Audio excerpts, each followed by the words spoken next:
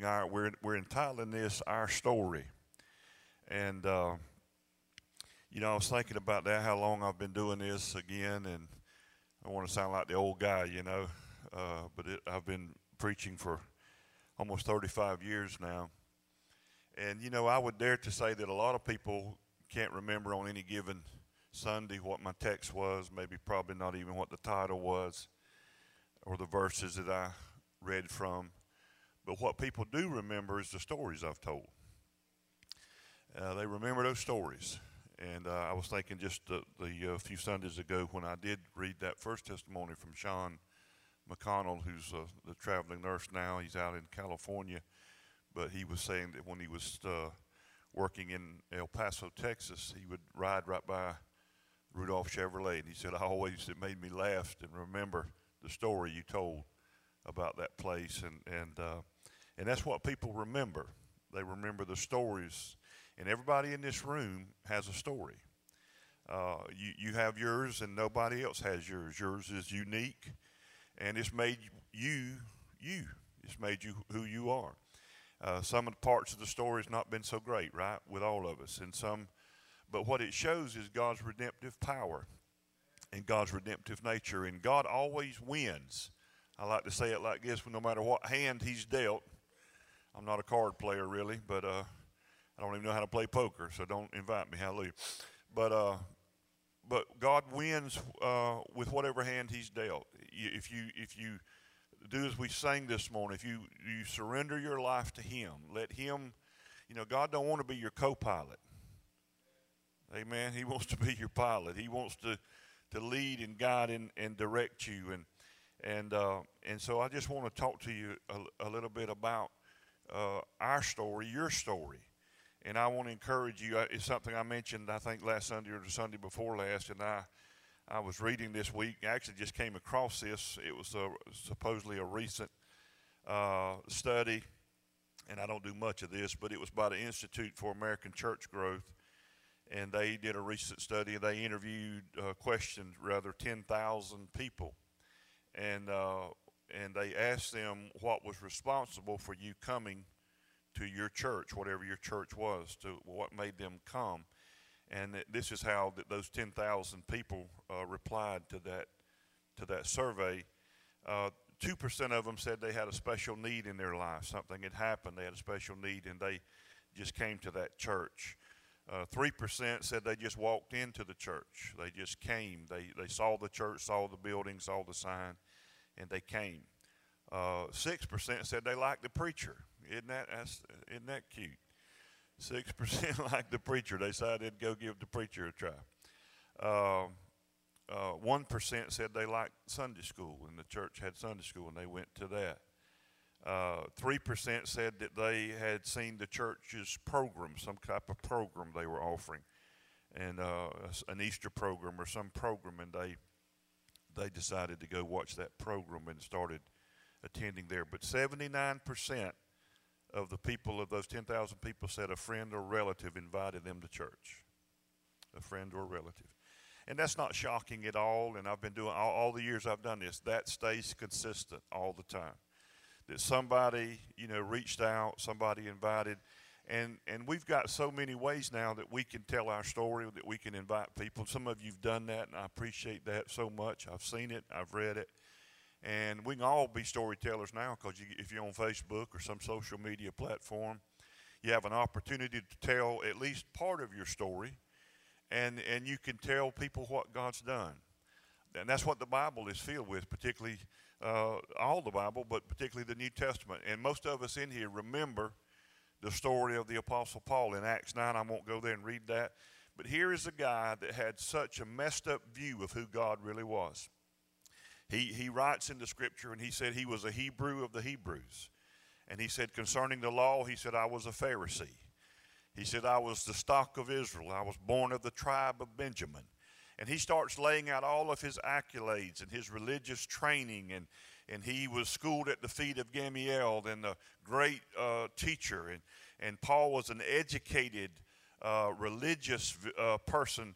And he said, speaking of himself, he said, as far as my zeal, I persecuted the church. because he believed that they were wrong in this belief in this one called the Christ, Jesus. And so he persecuted those who followed him and took up his faith, so to speak, even to the point where he stood by and held the garments of those who stoned Stephen to death. And he was there adding his agreement with people that were being persecuted and even sometimes, in Stephen's case, executed. And yet this man who had that kind of a view of God, and there's a lot of people today, they do a lot of bad stuff in the name of God. And I'm not talking about it has to go to the point of killing somebody, but there's people that do a lot of bad stuff on Facebook and social media, but they think they're doing God a service. They think they're doing good, and what they're really pushing is their philosophy or their religion or their view, and the view of God is the most important revelation that you and I carry. And so, of course, on the road to Damascus in Acts 9, Paul has an encounter. He actually has letters. He's going to bring more Christians into the bondage and to persecute more Christians. And God's, in this case, intervenes. And actually, God says that he had looked at Paul and basically, I'm putting it in our language, wanted him on his team because he was such zealous for the wrong cause. And so he has this encounter with the Lord. It's called the Damascus Road Encounter. And a great light shone from heaven. And actually, most scholars believe it was none other than the face of Jesus, because he saw Jesus. He communicated with Jesus. And Jesus actually appeared to him in a vision. But when the Lord appeared on the Mount of Transfiguration and other places, it says his face shone as bright as the sun. And in that encounter, Jesus speaks to Paul, and actually some people get kind of confused and they say, well, God changed his name from Saul to Paul. The Bible never says that. Saul was the Hebrew version of the Greek Paul, but Jesus communicates to him in that language and spoke to him in Hebrew, his native tongue, and said, Saul, Saul, why do you persecute me? And what God was saying to him is, when you're persecuting the church, you're persecuting me. That should let you know how personally God takes the things that happen to you in your life. And so he took notice of that, and he said, you're persecuting me when you're persecuting the church. And he said, it's hard for you to kick against the gourds. In other words, it was a symbolism of them poking an animal with a stick trying to get it to go. And he has this encounter with the Lord that leaves him blinded. He gives him instruction and said, go down to a certain place, to a street called Straight, and there you'll meet a man. And his name is Ananias, and he'll pray for you. And Paul was blinded for 3 days. He could not see anything. The Bible says he had to be led by his own, somebody had to lead him by the hand. And I think it goes worth revelation to say to us that the word Ananias means Jehovah's favor or grace.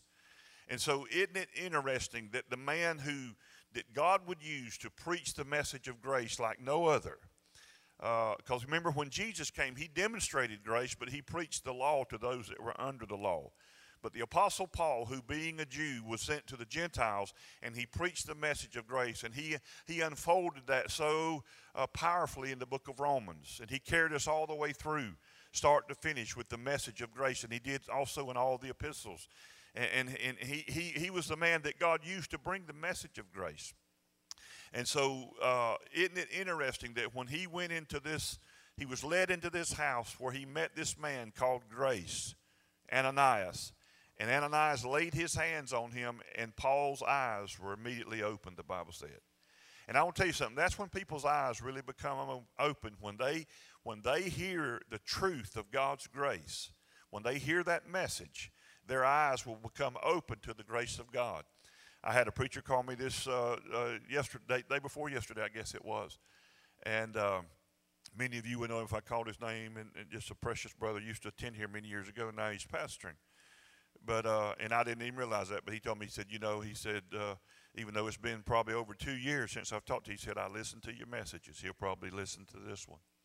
And he said, because this is what he said to me. He said, once you've been exposed to the message of God's grace, he said, there is no other message. He said there is no other message.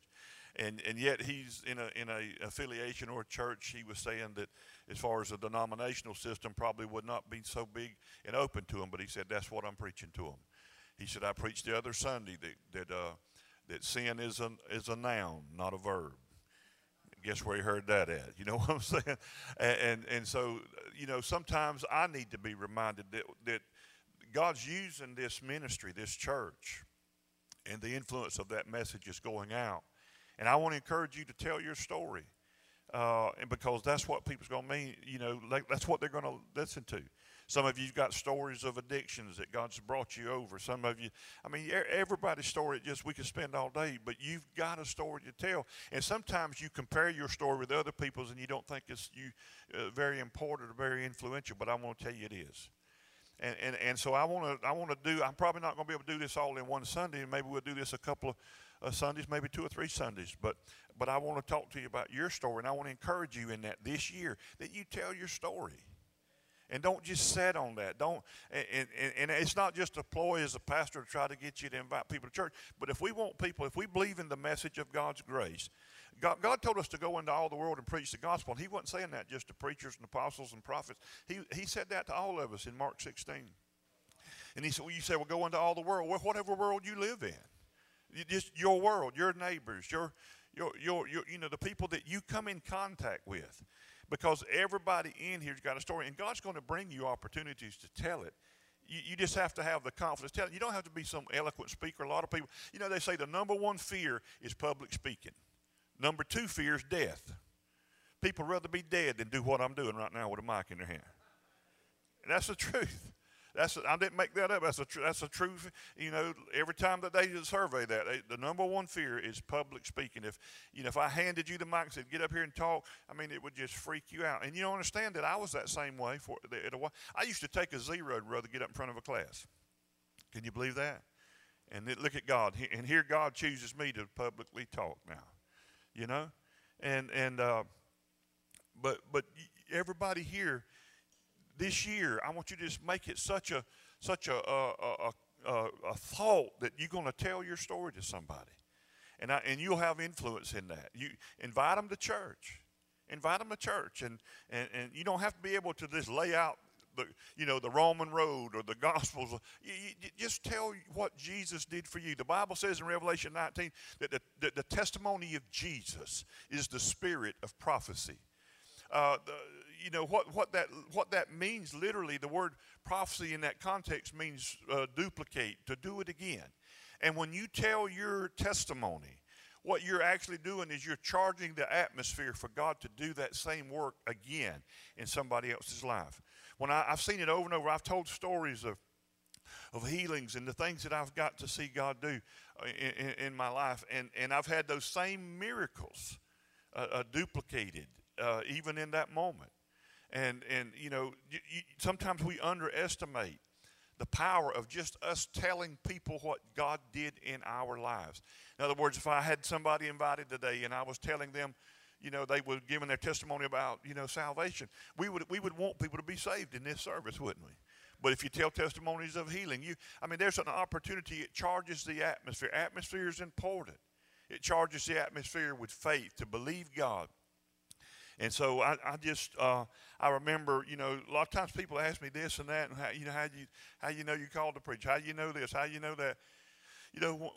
My family, we were not church folk. I'm talking about my mom and dad. Now, my grandfather was a Holiness Baptist preacher, and a lot of you don't even know what that means, but just take it. It was very, very legalistic, and they were doing the best that they knew how to do with. My granddad didn't believe, they didn't, everything was wrong. You couldn't, my grandmother couldn't cut her hair. She couldn't wear breeches, pants. No TV in their home.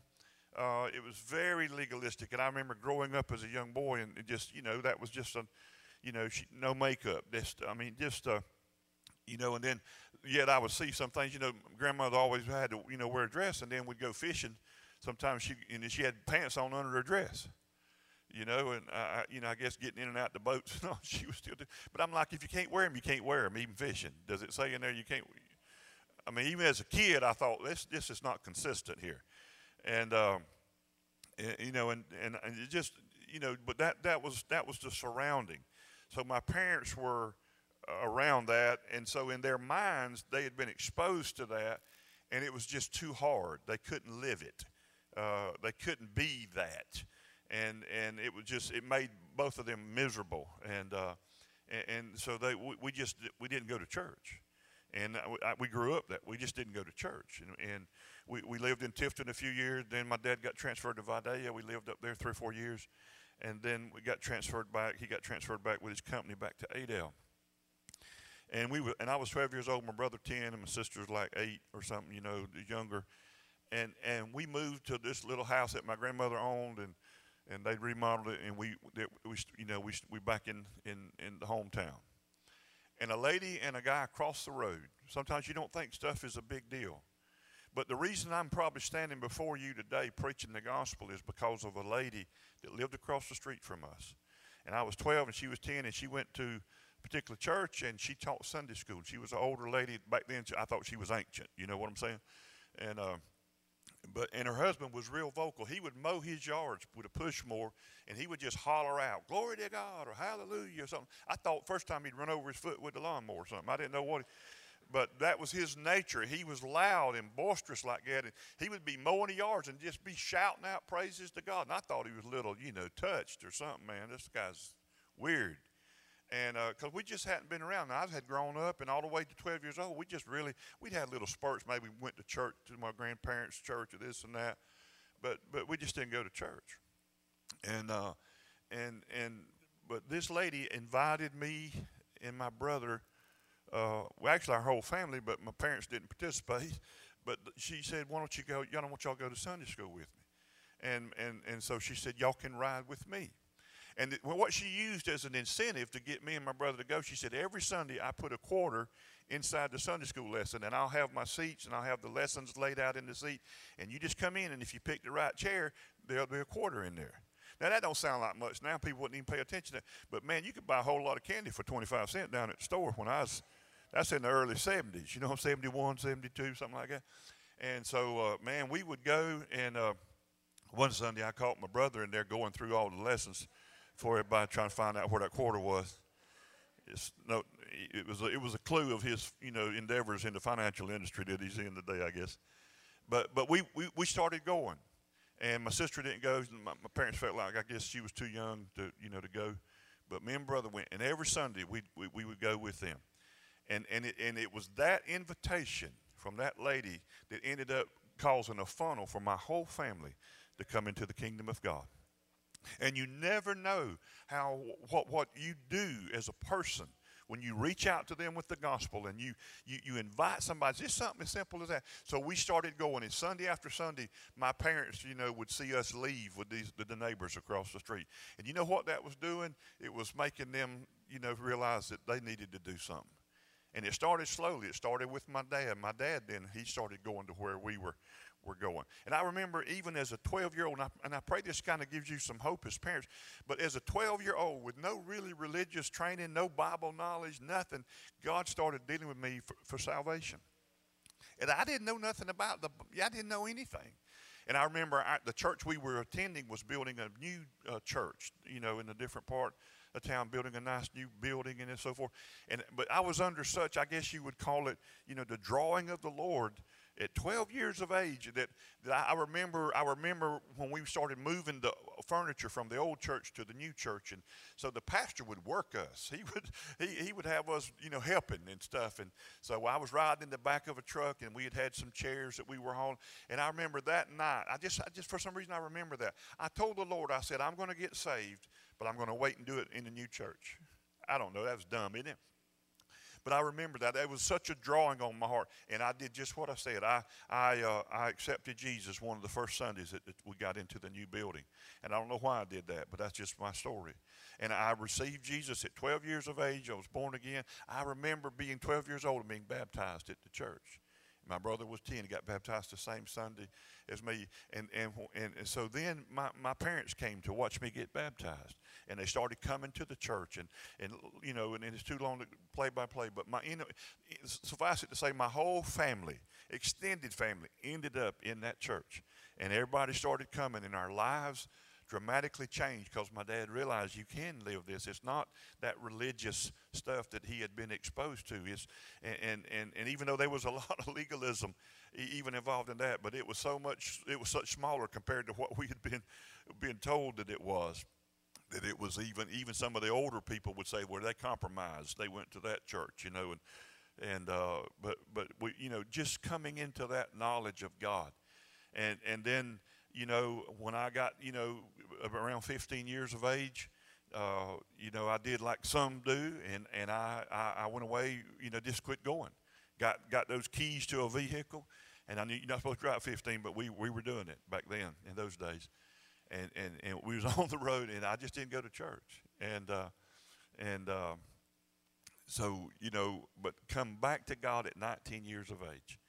And God will, like we sung today, God will never leave you. He's always there. And I remember that when I was, a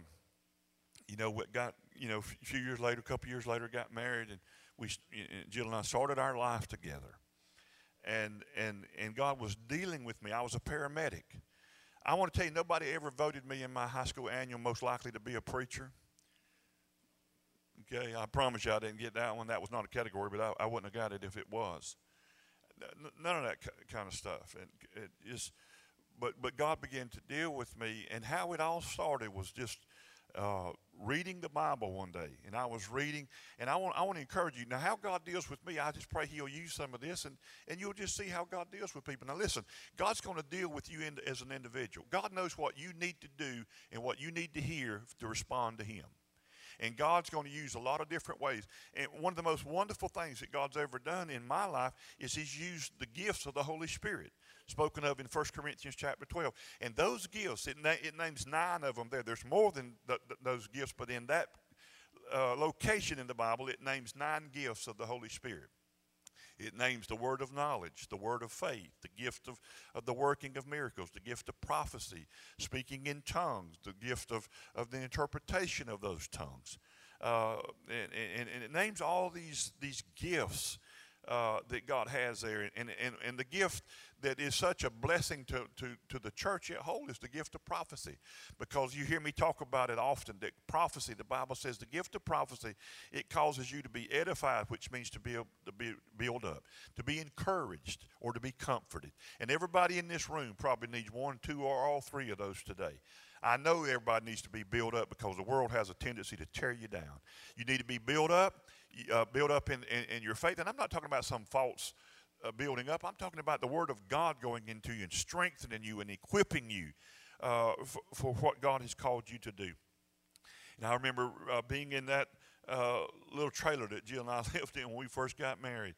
And I remember reading the Bible one day, and I was reading in 1 Timothy chapter 4 and beginning in verse 12. And it starts out and it says, "Let no man despise thy youth, but be thou an example unto the believers." And in word and in faith and in doctrine, and God goes on to say, you give yourself wholly to these things. And until I come. And I took it that is until the rapture, till the Lord came. And it was just so real. And it's like you hear people, how many's heard somebody say the Word of God just leapt off the page, or it just became so real? Well, that's a real thing. It's called the Word becoming Rhema, the Logos, the Word of God becoming Rhema, which is revealed Word to you. And even though God used by the power of the Holy Spirit to write that through the Apostle Paul's hand to Timothy, yet in that moment, God was speaking to me in 1980. In the early 80s, 81, 82. And God used that. And there was that thing that came on me that day that I knew God was calling me to preach the gospel. And it terrified me, really, just to be honest. It terrified me, not so much the thought of me preaching the gospel, but the thought of me telling my wife I was going to be a preacher and not a paramedic. Because she didn't marry a preacher. She married a paramedic. And I thought that might be a bad deal for her. You know what I'm saying? So I never spoke to her. I didn't, when she got home from work that day, I didn't say, hey, God's called me to, I think God might be calling. I never said a word. I never said anything to anybody until 3.5 years later. And for 3.5 years on the inside, and that's just me. That's just my dumbness. Not you shouldn't do it that way. But I didn't talk to anybody about it. I just wrestled with that thing. And God used so many things to bring me to a point of where I knew that God had called me to preach the gospel, and that I could stand out with boldness and do it. And so God would deal with me, and God would give me things to, and I remember we had this guy that, we that was going to come and preach a revival at our church. And our church seemed like literally, it's not exaggeration, we pretty much had a revival every month in the church I grew, was raised in. And that's the truth. Our pastor, he believed in revivals, and we'd always, and I don't mean a revival go 2 nights in Colorado. I mean at least minimum of a week. I've been in many revivals that would last 5, 6, and 8 weeks at the time. It's just the way it was. But there was also a passion and a hunger. And I remember that, the Bible says in 1 Corinthians chapter 14, verse 1, it says, earnestly desire the gifts, and especially that you might prophesy. And so we had a man that was one of the men leaders, and he encouraged us with that verse. And he said, all these men, let us seek God for the gifts. He said, let's do what the Bible says. The Bible said that we're to earnestly desire the gifts. So let's just ask God to pour out those gifts upon us. It'd be like a kid asking for a gift for his birthday or Christmas. And he said, let's as children, let's ask God for those free gifts.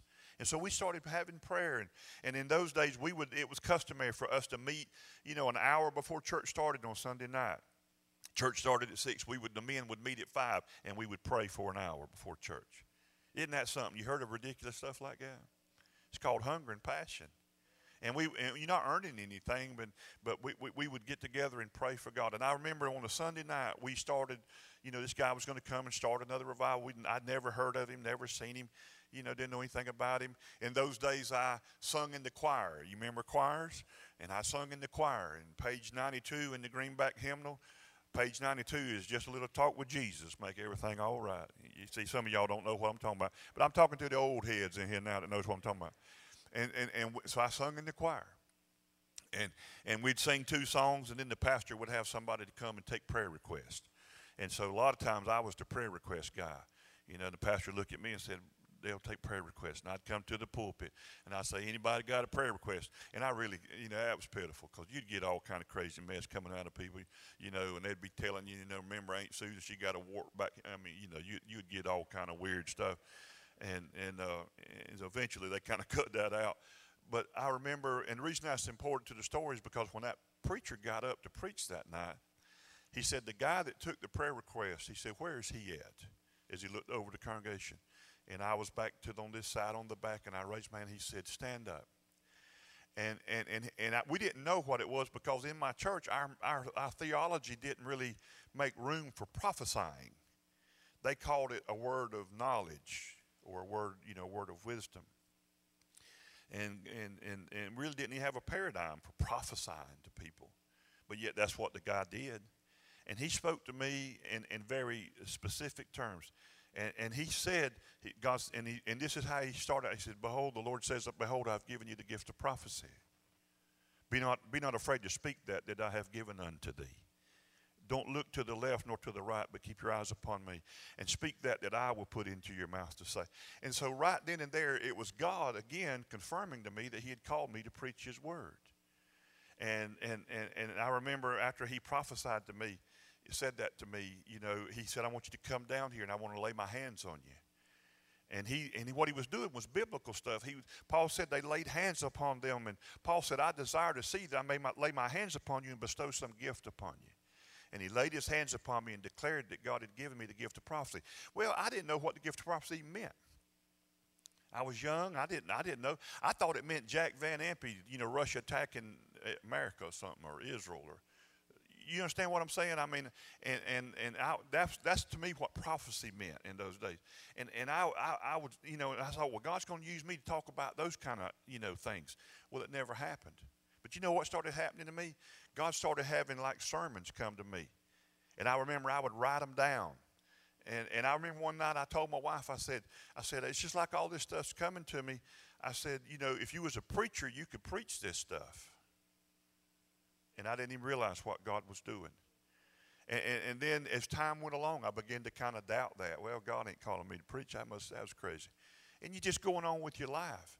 And then I remember that a guy started coming to our church that had been in prison. And he'd been there for quite a number of years. And it was a miraculous deal. We didn't know the guy, and the guy started coming to our church. And in those days, we would actually look for revivals to go to that other churches were having. Y'all ever heard of stuff like that? And there was a little church in Alapahaw, Georgia, if you ever heard of that place. And they were a guy there preaching. And so my uncle and my first cousin and this guy and myself, we went to that revival on one of the nights of it. And we went there and you know, listened to that guy preaching, great service. And we got in the car. I remember my uncle had a little old Ford Fiesta, a little orange Ford Fiesta. And I was sitting in the back ride, and this guy was sitting over here, and my cousin up front, my uncle's driving. And normally after we'd leave a revival service, we'd want to stop by the store, get something to eat or drink, or either stop by, you know, but there wasn't no Burger King to go by in Lapahall. So we just headed on back to the house. And I remember, you know, I felt the Lord's presence. And I've had that happen to me a lot of times where I felt like, you know, that God would literally say, I'm supposed to speak to you. And I took my Bible and I put it up over my eyes, and I was sitting there like this, and all of a sudden this guy sitting right next to me real loud starts speaking in tongues. Now that's unusual. After you leave a revival service, the guy just bust off in tongues in the back seat of the car. And God's presence, do you understand what I'm trying to tell you? The manifested presence of God wasn't just, it was just, you know, you can call it goosebumps, you can call it whatever. And I'd been around that all the time. I wasn't scared of the guy speaking in tongues. But I knew that God was speaking specifically. This guy spoke in tongues. And then you know what he did? He turned around and interpreted what he just said. And this is what he said. Behold, I have given you the gift to speak my word. Be not afraid to speak that I have given unto thee. Don't look to the left nor to the right. And everything that preacher had said to me a year or so ago, that brother said, except God changed it from prophecy to speak my word, because he knows I'm having trouble getting this. And the presence of God was, and all I did, now I don't think nobody else in the car even knew what was going on as far as what the significance of that moment. They knew the power of God was in that car. And this may sound weird and, you know, really weird to you, you know, but this is just my story. But we were going down the back road from Alapahaw back to Adel Sparks. And so when that happened and he interpreted, the presence of God was so strong, my uncle stopped the car. If you knew my uncle, you know that would be his person. He stopped the car and got out, and he starts running up and down the road, praising God, speaking in tongues. And everybody bails out the car but me. I always thought what the law would do that night if they'd have come around the corner and saw us. We'd all been breathing into the breathalyzer. You know what I'm talking about? And because all three of them was running up and down the road, and Hyundai, shoot a mosquito, Suzuki, Honda. You know what I mean. They just praising God. And I'm sitting in the back of the car just weeping because I knew in that moment, and I never talked to him about it, that God had spoken to me again about speaking his word. And those kind of things just kept on happening, you know, from time to time. And yet I was still just a real guy that would doubt it. You know, trouble, life comes, piles on. And you know, and it just, I knew God was calling me. Well, in my job as a paramedic, I got promoted to chief. That's another story. And in January the 1st of 1985, I was now the chief of the emergency medical corps. I'd been a street paramedic for 6 years. And it was just really unheard of for me to be that young, 26 years old, and be promoted to that kind of position. But part of it, I was mandated to move to Tifton. I had to move to Tifton and be in the city limits, actually, in those days of my job. And yet, God was still calling me to minister the gospel. And yet, God was gentle with me. He wasn't shoving me. He wasn't pushing me. And in those days, a lot of things was going on in my life. And I know a lot of you heard me tell, but this is just my story. But one of the things that was happening to me is my wife was pregnant with our daughter, our second kid. I just got promoted to a job and literally didn't have any training. They just basically handed me the keys. I was a street medic, but I didn't know how to be the chief. I didn't know how to do budgets and present budgets proposals to county commissioners, and all the pressure that came with that was real. And in fact, nobody had ever been the chief in that county since an ambulance service started for more than 24 months. Within the first 2 years, they would all resign or be fired. The pressure was just too. Nobody even wanted to fool with it. And yet God had spoken to me to go into that position. And by the way, I stayed in the chief for 12 years and left when I wanted to. and I still hold the tenure for the longest chief that there's been in Tift County Emergency Medical Service, but because God put me there. But I remember being in there, and so many things was going on in my life, and I went into a depression that was so real, so tangible. It was a horrible a time, and it did not go. It wasn't a week, it wasn't a couple of days, it was 4 months. I got physically sick. I could not eat. I threw up every day of my life. No exaggerations in none of this. I went to the doctor. He admitted me in the hospital. They gave me fluids. I was dehydrated. They endoscoped me. They said, your stomach lining is raw. It's been, that's why you can't keep any food down. They took the pictures and showed them to us and put me on, over $100 a month of medicine, which was a lot back then to have to pay. And that's all kind of stuff. And then I didn't get any better, and time rocked along, and I couldn't eat, and I was losing weight, and I was praying to ever, go to meet with this pastor, my former pastor, and then I had moved to Tifton, so I had a new pastor at the church there, and I'd meet with that guy, and I would have people pray for me, and all I felt like doing was crying all the time. Listen, I know what it is to be depressed, and I know what it is to be depressed as a Christian and feel like a bum, because a Christian ain't supposed to be depressed. And people would say, don't be depressed, and I'd say, how you do that? People would say, snap out of it. How do you snap? If I knew how to snap, I'd be done snap. You know what I'm saying? I don't get it. Why are you trying to tell me to cure myself? And then I would told you, you've heard me say, I've told people, I had people say, one guy told me I needed to stand on my Bible barefooted, and pray this certain prayer. I did it. I didn't draw a crowd. I just did it in my own privacy in my home because I'm trying to get free. I don't care what I got to do.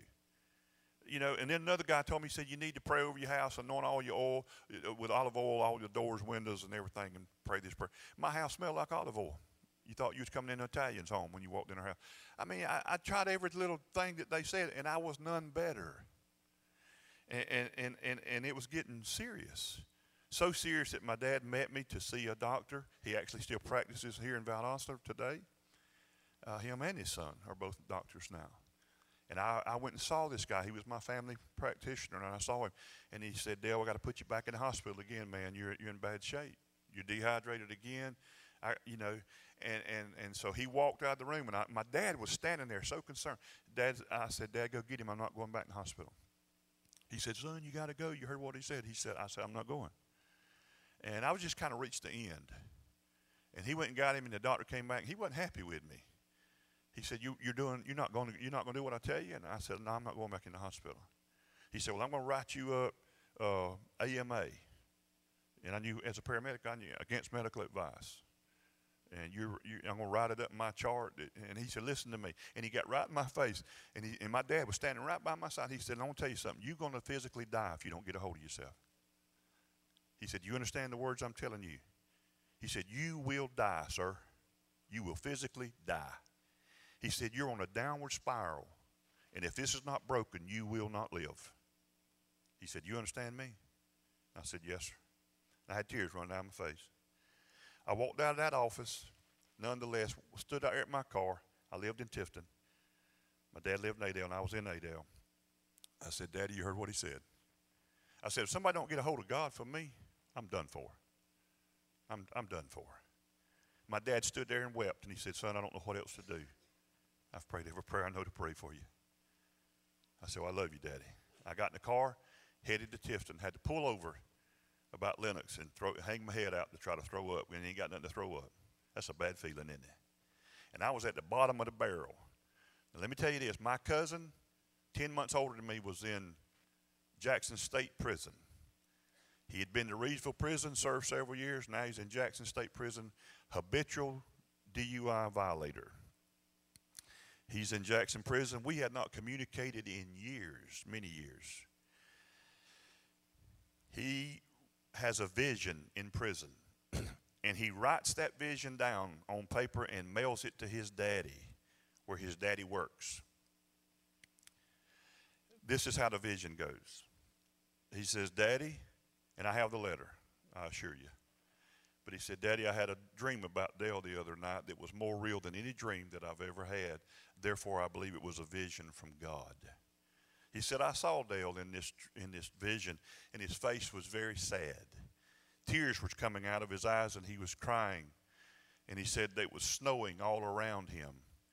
And he said that he was trying to walk through the snow, And he said he reached down and grabbed 2 crutches.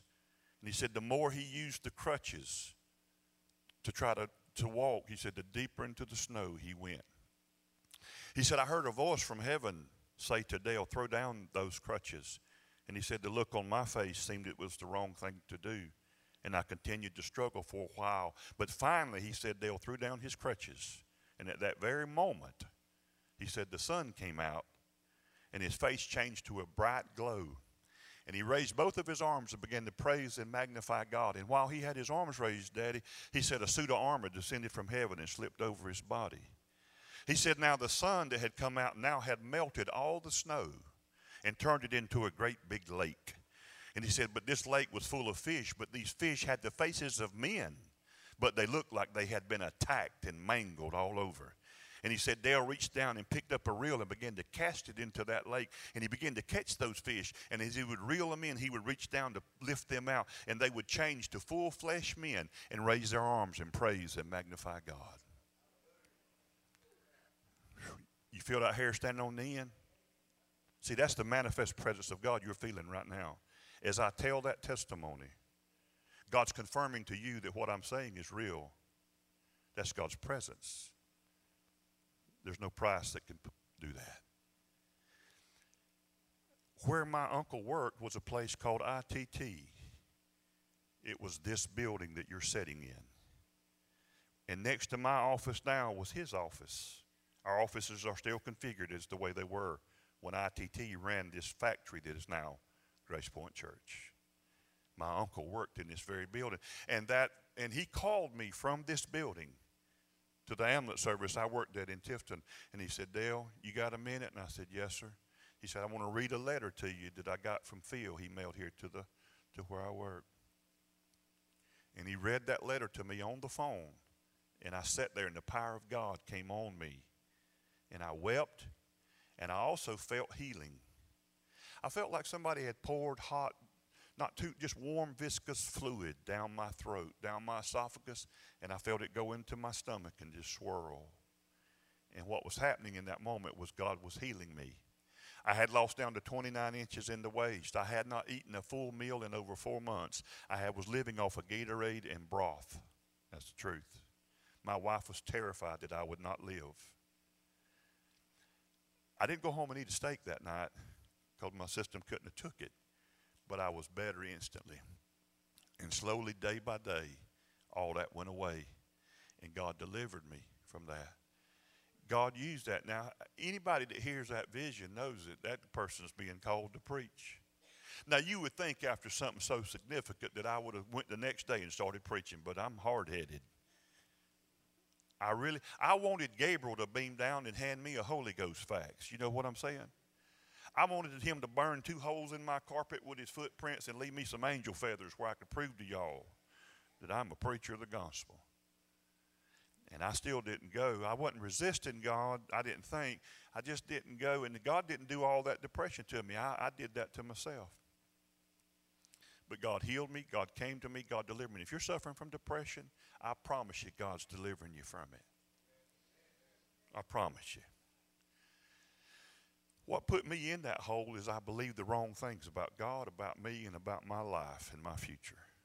And all that pressure of all that had my eggs scrambled, man, in a bad way. God will never leave you alone. He's always going to be there to pursue you and reach out for you. And that's a wonderful story. And and right after that, I felt like God told me to move back to Cook County.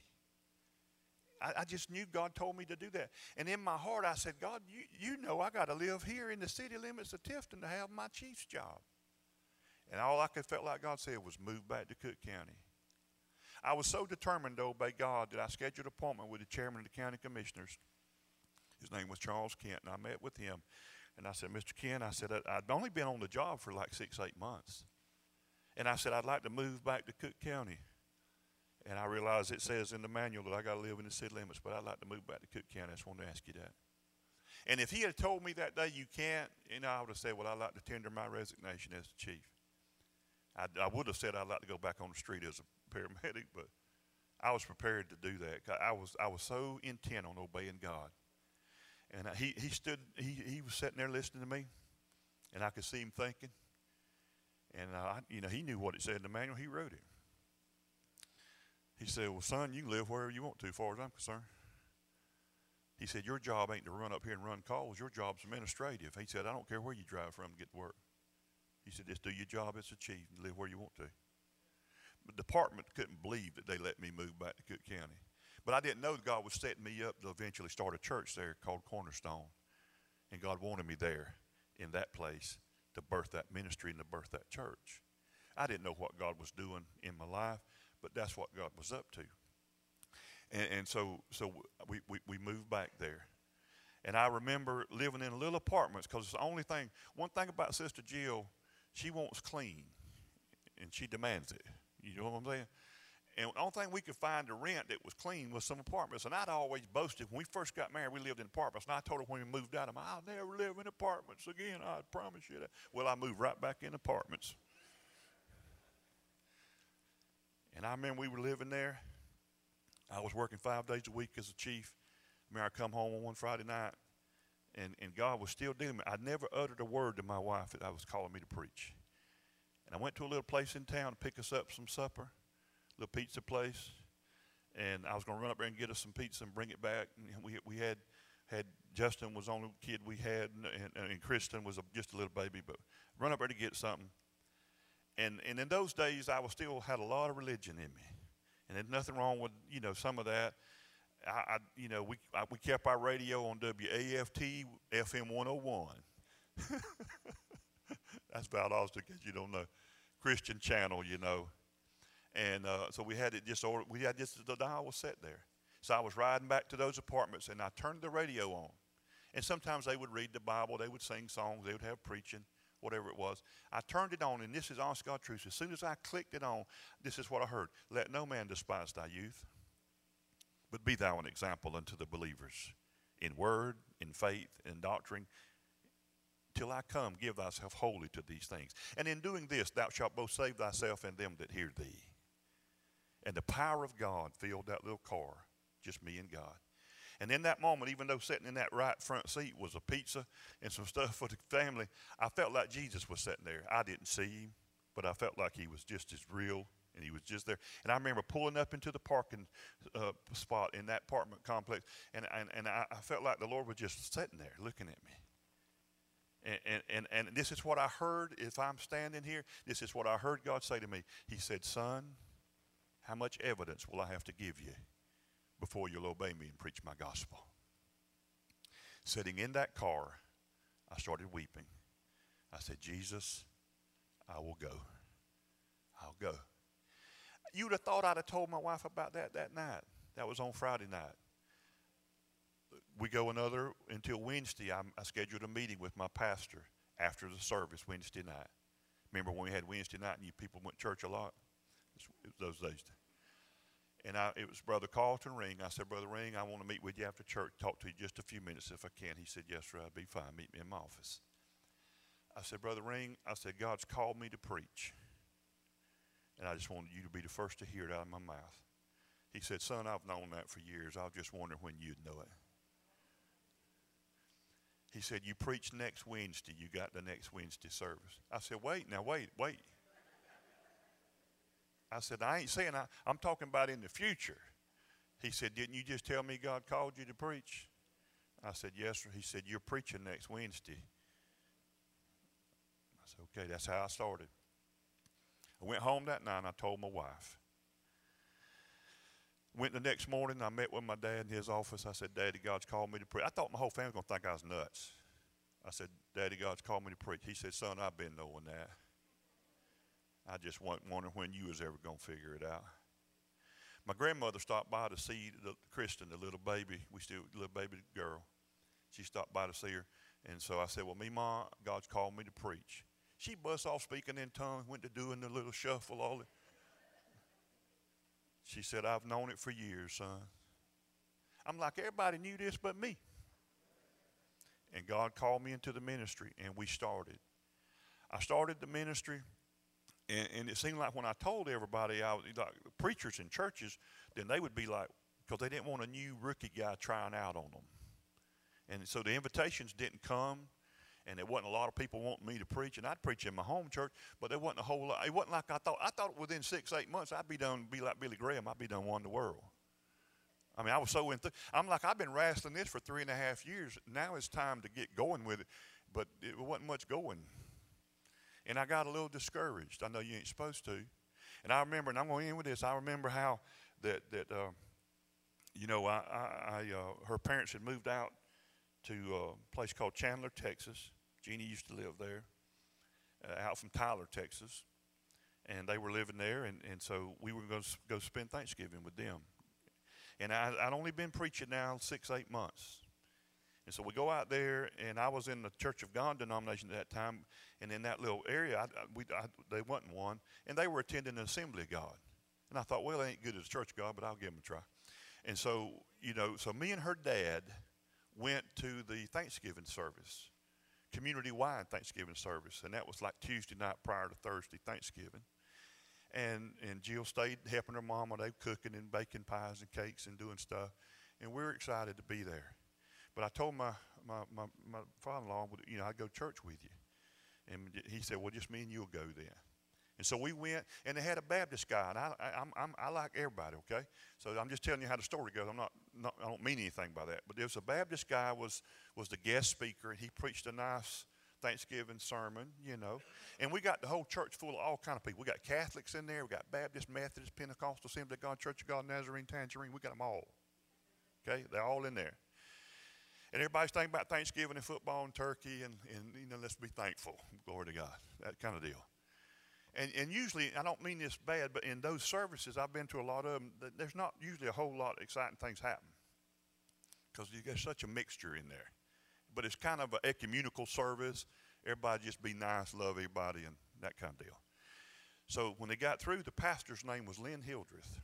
He comes back and takes charge of the service, and he said, wasn't that a good sermon? And everybody, yeah, it was good. And so everybody stand. He said, everybody rise for the benediction. We finna go home, y'all. It's over. We get to go. Everybody stand up. You see people putting their coats on, women strapping on their purses. They're getting ready to go. And all of a sudden, the presence of God, you could feel it. I felt it. I had no idea what God was up to. I had doubted, like, how am I going to do this preaching thing? I'm not going to invite myself anywhere. What about the finances? How will I be taken care of financially if I quit my job and I do this preaching thing? I was worried because I got a wife now and 2 little babies, and I was having a lot of questions, and I'd only been doing this 6, 8 months. And is anybody going to let me preach? I ain't seen no invitations. I thought I was called to preach. Where's the open doors and all that? And so all these thoughts were just private. I hadn't even told my wife, anybody. These thoughts were private. And so this guy, says, all right for the benediction. So we're standing there. I'm standing there by my father-in-law. We got our head bowed ready for the prayer. And he says, everybody look at me. And he just starts, you see him start doing no radar thing, I call it. He's just looking around. And he says, you, sir, he said, I'd like to pray for you. And people are going, he said, no, not you, not you. The guy standing back there, yeah, you. And it was me. And so then he speaks to me prophetically. And so what he says to me, and he don't even wait till I come down there. He starts prophesying to me right there. He says, for know this, God has called you to preach his word. And he says, know that God will make a way before you go. And the financial, and he just, every secret that I was worried about, God answered in that prophecy. Detailed, specific prophecy to a man had never even seen me.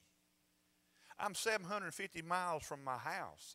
I'm not even in the same denominational system, and yet God is speaking to me through the gifts that's spoken of in 1 Corinthians 12, and God spoke to me and answered every little private prayer I had prayed.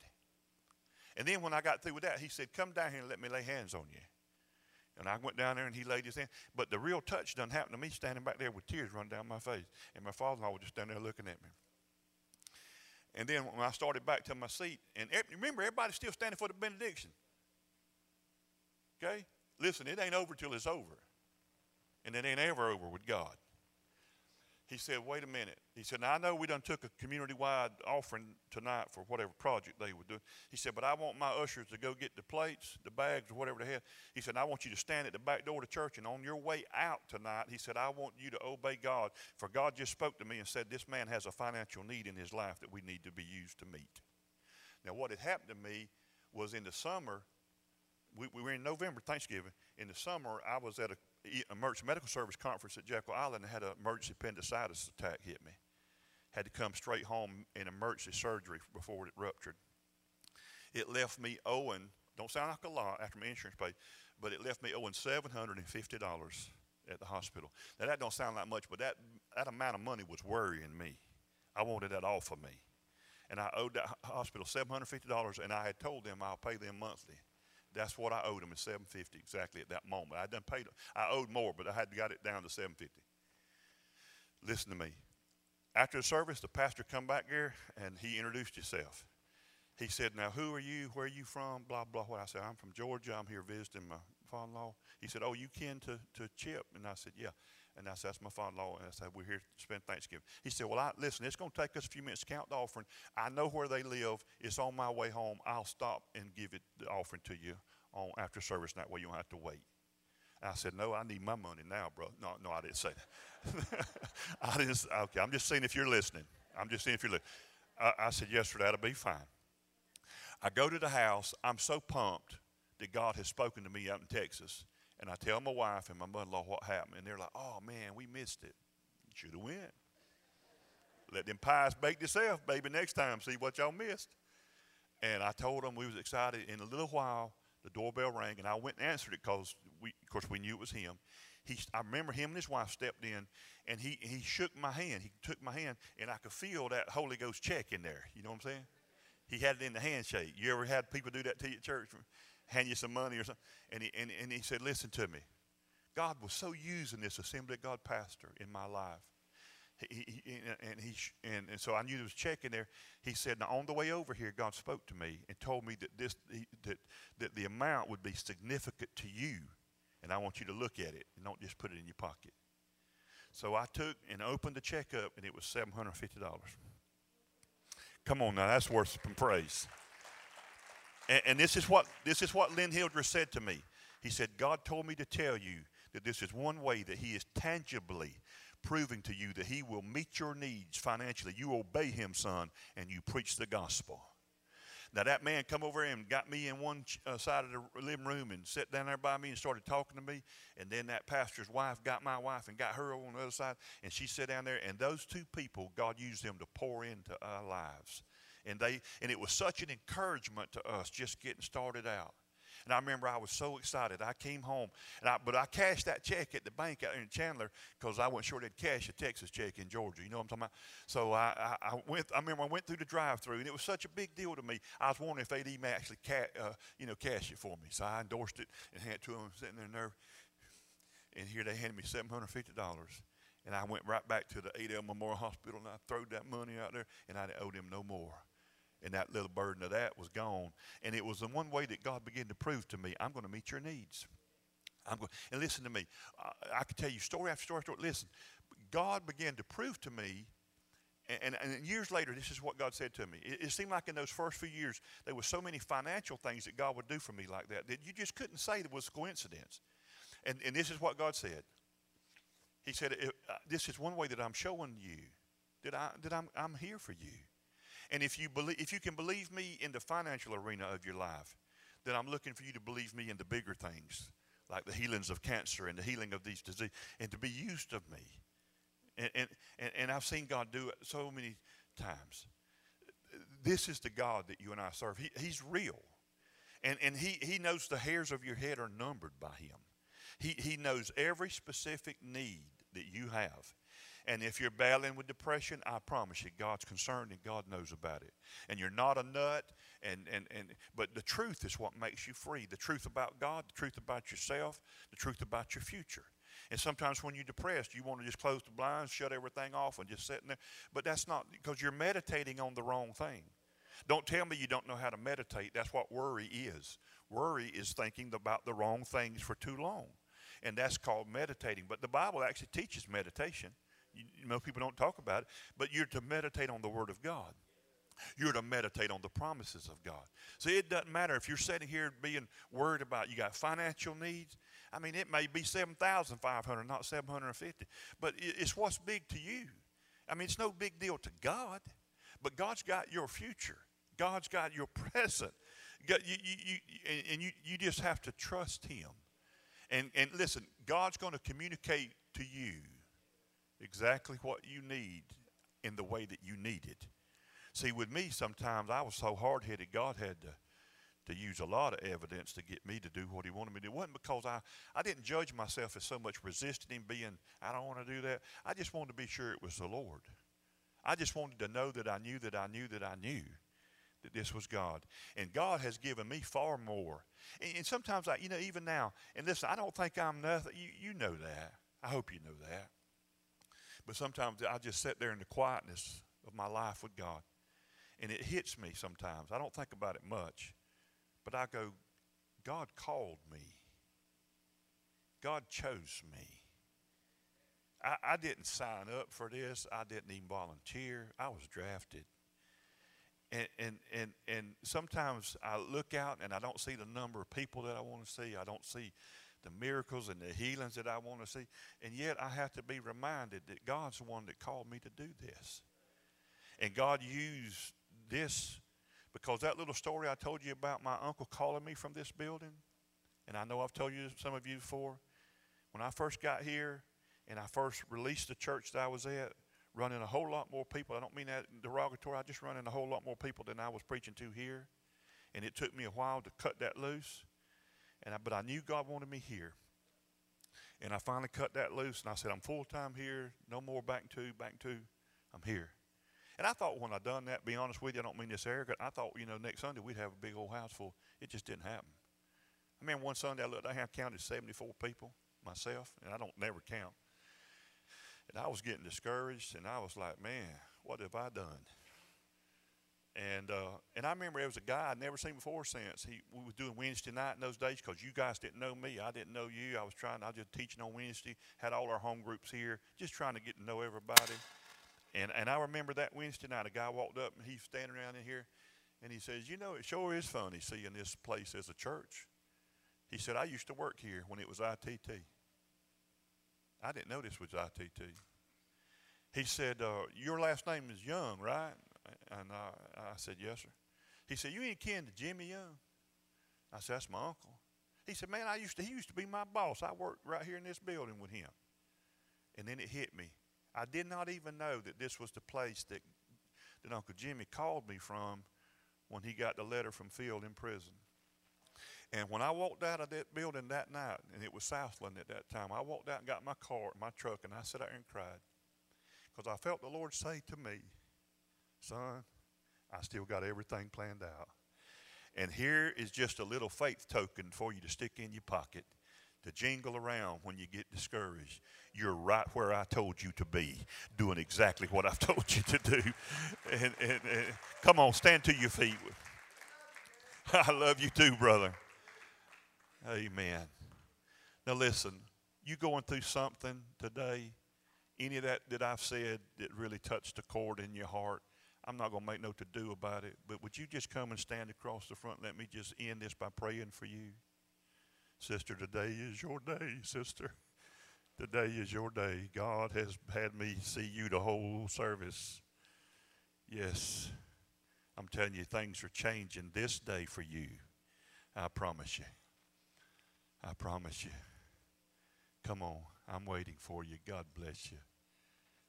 Man, I love you guys. Elders, come in here and get behind these people. Elders, wives, leaders. Pastor Keith, would you come, brother? Oh, man. Joanna, could you slip away, baby, and come back up here with us? We love you guys. I just wanted them to stand so you know you're surrounded by a family of people that love you and care for you. I hope something good come out of this today. It's not that I don't preach the Bible and tell the story, I do the preaching and read the scriptures, you know that. But what you going to remember these stories? And you got a story, and people going to remember yours just as good as they do mine. You just got to tell it to somebody. God's going to give you the opportunity. God's going to give you the audience. I'm asking for you this year for us to make 20. Don't sit around and wait. We're going to make 2022 better than 2021 because it lies in us to do that. We're going to make it better.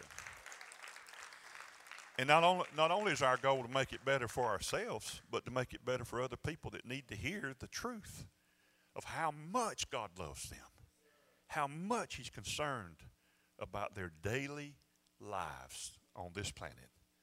And He has a destiny and a purpose and a plan for your life just like He does mine. And it might not be and probably won't be to be preaching behind some pulpit somewhere, but what God's called you to do is just as important to the kingdom as what God's called me to do. If it wasn't for Pastor Keith doing what he's doing, I wonder how many souls would be in hell. You see what I'm saying? But God's put him in a place where he has and man, I know it's tough, brother.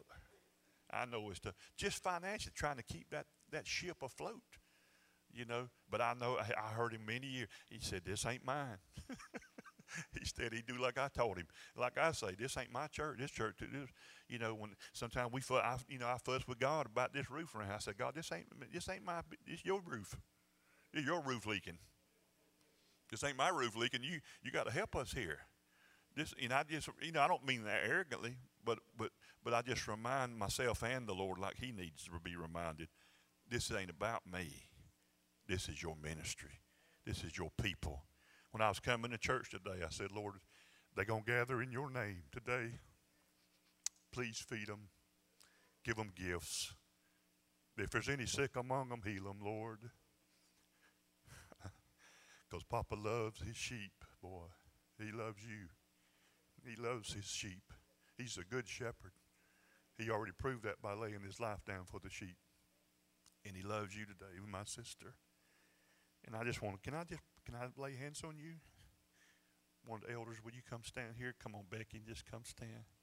I don't know you, darling. Don't know anything about you. And if the Lord does say something to me, I sure say it. But if He don't, I just wanted to put my hand. And I promise you, and I don't say glib things to just be saying them, but today is a day of change for you in so many areas of your life. I rebuke the depression that has hounded you. I command it to go in the name of Jesus. Your depression leaves you now in Jesus' name. I rebuke that. I command it. It's gone. It's gone. Today is the day that the sun comes out for you, melts away your burdens. Your depression goes now in Jesus' name. You believe that? How in the world would I know that except the Lord reveal it to me? And if He reveals, He heals. Amen. Come on, give God praise. Give God praise. Hallelujah. Oh, Papa is so good, isn't He? Amen. Just sit there and enjoy it. Amen. Y'all just hang out with her. It don't take God long. It don't take God long. Just like that, a life is changed forever. You know what she'll never forget? She'll never forget this day that the Lord encountered her and that depression went away like shooing off birds from the carcass. Amen. Hallelujah. Amen. Amen. Kenny, son, right here. Come here, buddy. Yeah.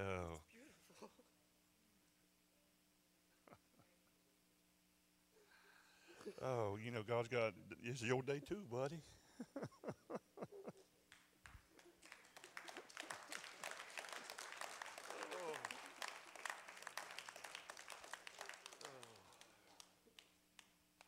All those dreams that God's given you are from Him. They're not from your head. They're not from your own making. You'll walk in those things that God's put in your heart. God's called you from an early age. Don't you think that all that stuff's not going to happen, that God has shown you, and God has filled you with vision. God has filled you with vision and a desire for much, much more than you're currently experiencing. Am I right?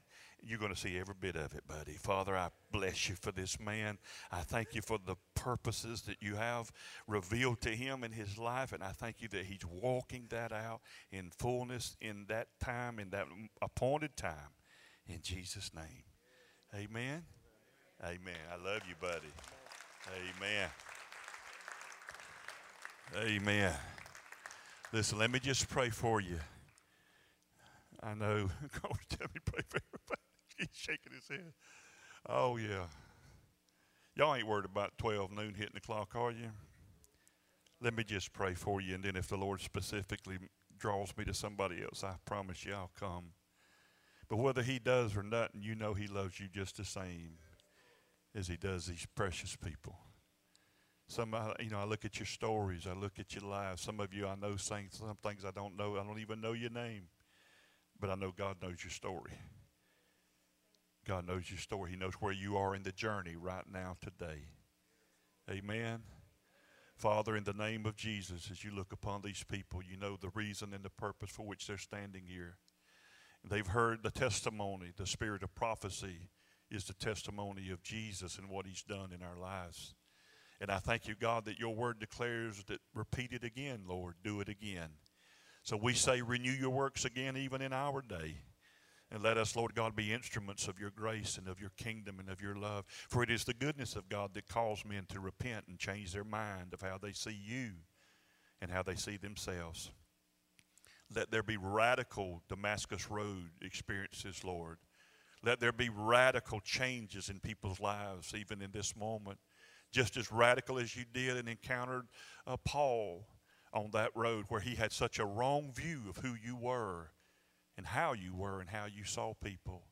Father, I declare radical change, Lord God, in individuals, even in this ministry and church. 2022 will be different because we'll make it different. Because we'll stand in faith. We'll pray for the sick. We'll lay hands on them and see them recover. We'll do the things, God, that you commanded us to do. We'll be an ambassador for you. We will represent you to this world who needs to know that they are not orphans, but God is their Father. Father, I bless these people. Father, I pray for every financial concern and need of their heart, that you would confirm to them and show them and demonstrate that you will meet their needs just like you've met mine. You are called the provider. You would not wear that name if it was not true. Lord, I praise you for your provision for these people, for your concern for their finances in their life. Give them wisdom to walk in the financial wisdom of God and to go and do, Lord God, that you've called them to do. Father, I thank you, Lord God, that the sick among us being healed right now in Jesus' name. By your stripes, they were healed. In Jesus' name. Father, we praise you for today. Just everybody lift your hand to the Lord. It's just a sign of just absolute praise and honor to him. Oh, we love you, Father. We're loved by you. We praise you for it. We praise you for it, Lord. Amen. Won't you love God? Amen. Amen. Well, go and sin no more. How about that? Love you guys. God bless you.